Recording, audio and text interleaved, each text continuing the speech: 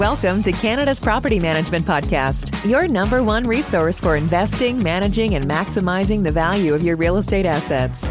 And now, here's your hosts, Carla Brown and Adrian Schultz, Canada's rental property experts. Okay, today we are talking about tenant turnover and how to prepare your property for a new resident. So, Adrian, let's dive into this one because this is one that most landlords really struggle with, and I'm going to say most of them get it wrong. So let's really talk about this and give some good points today on how landlords can really improve this process. What are you finding, I guess, are some of the key points that a landlord really needs to look at when we hit this tenant turnover part, or even before the tenant turnover part, I guess? Well, I think that the key part to tenant turnover is planning, right? And I think that if you're an experienced rental owner, investor, if you're an experienced property manager, we've all had challenges planning this correctly so that you can in fact maximize your revenue and not have any downtime. I think there's some people in the industry that would argue that unit turnover or a make ready should in fact happen in a 24-hour cycle. Now, to put our minds around that, right? If tenant moves out today at noon, by tomorrow at noon, we should be able to move in a new tenant. So how do we achieve that? Where do you start? I think that it's going to round out, and this is something that you and I always talk about, and that is that communication, is that we need to set the plan way before move out time.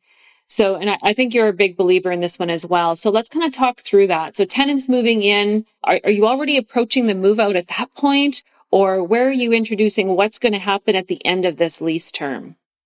Yeah, so the irony is that the move out package, that communication piece on how it works, what they have to do, what we do, is actually laid out on move-in day. It's part of the package when they're moving into the unit. And that way, by the time that a resident decides I'm staying or I'm going, if they're going, now the workflows trigger for us as managers or as investors on what we do next. So that's just being very specific in the communication process when they're moving in, how they would go about moving out.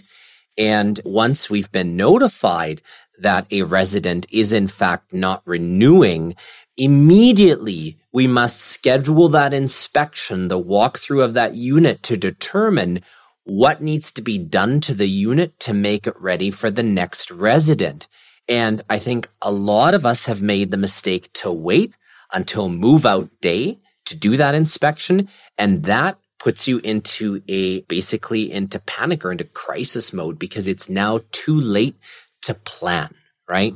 Yeah. Yeah. So the walkthrough inspection must be scheduled almost simultaneously when you find out that the resident is in fact not renewing.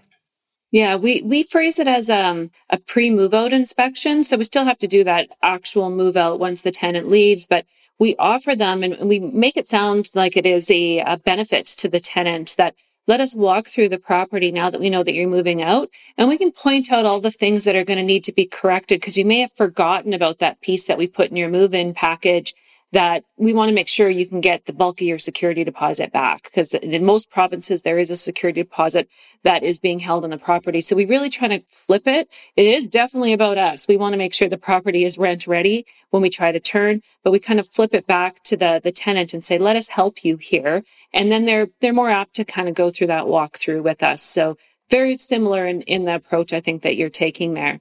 So what about cleaning? This is a big one that I see because there are so many levels of cleaning. Who would have thought that cleaning is such a wide spectrum of of what is actually clean and what isn't? What do you do there? Or what kind of suggestions can you offer? Carla, can we go back to your childhood for a moment? Did your parents teach you how to clean a home? Mine did. Saturday was cleaning day. I was on my hands and knees cleaning baseboards in my house as a child, but I will tell you that doesn't happen all the time. And I sometimes refer, and don't take offense to this, Adrian. Promise you're not going to be offended when I say this. But I often promise. say, that looks like it's boy clean. I use that phrase sometimes. Well, I have to tell you the story, and I hope I don't offend anyone by telling the story. This morning, my wife and I are talking about the cleanliness of the house. And unfortunately, we recently lost our cleaning lady. She can't work her full-time job and be a cleaner. So we asked our nanny to temporarily pitch in with trying to keep the house clean whilst we seek out a new cleaning lady. And we, within 2 weeks have realized that clearly, and we love our nanny, she's part of our family, but clearly her skill set, her strength is not cleaning, right? And I jokingly said to my wife, I think the days are gone when people are taught how to clean a home during their childhood. I also was taught, and I probably am very much a victim of boy clean, because I for sure would do the boy clean type of cleaning. But the fact is we were taught.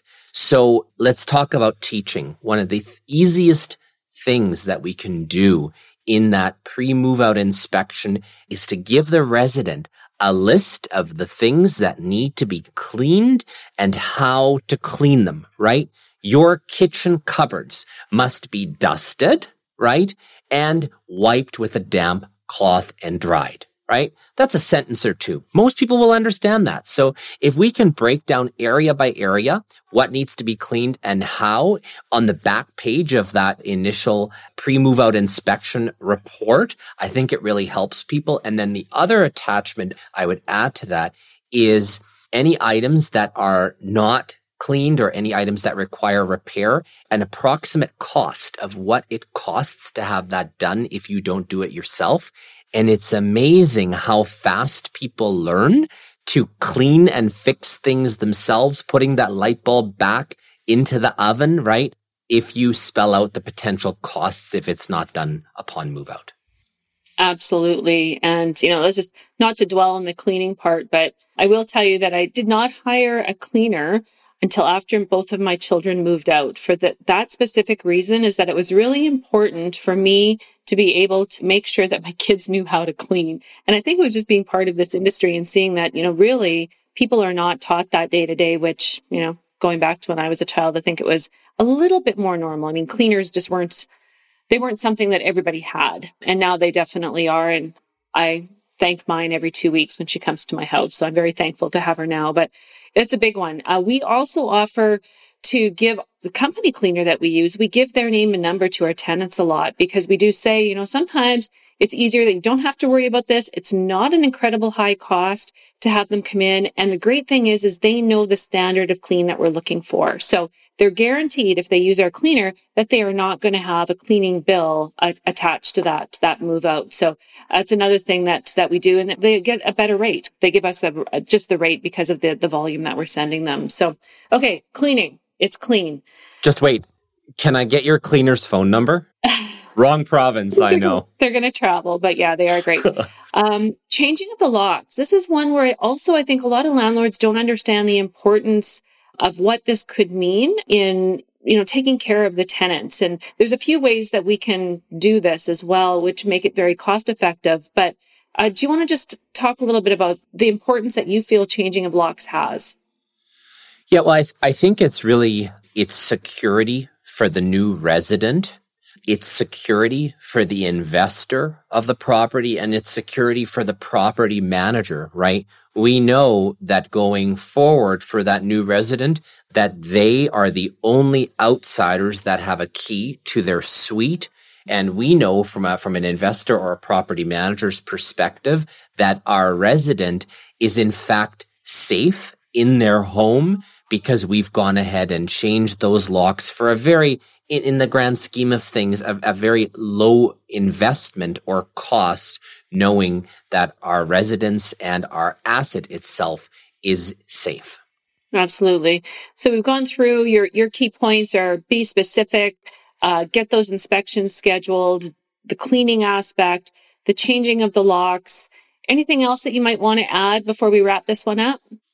I think we said it at the beginning, to start early and to plan out the actual process in advance so that we're not doing it on move-out day. Excellent. Now that's real property management.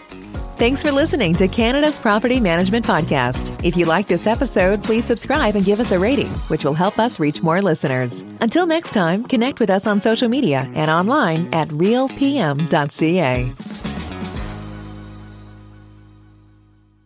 Today's episode is brought to you by Century 21 Canada, the gold standard in real estate. Explore listings, find an agent, and get advice at www.c21.ca.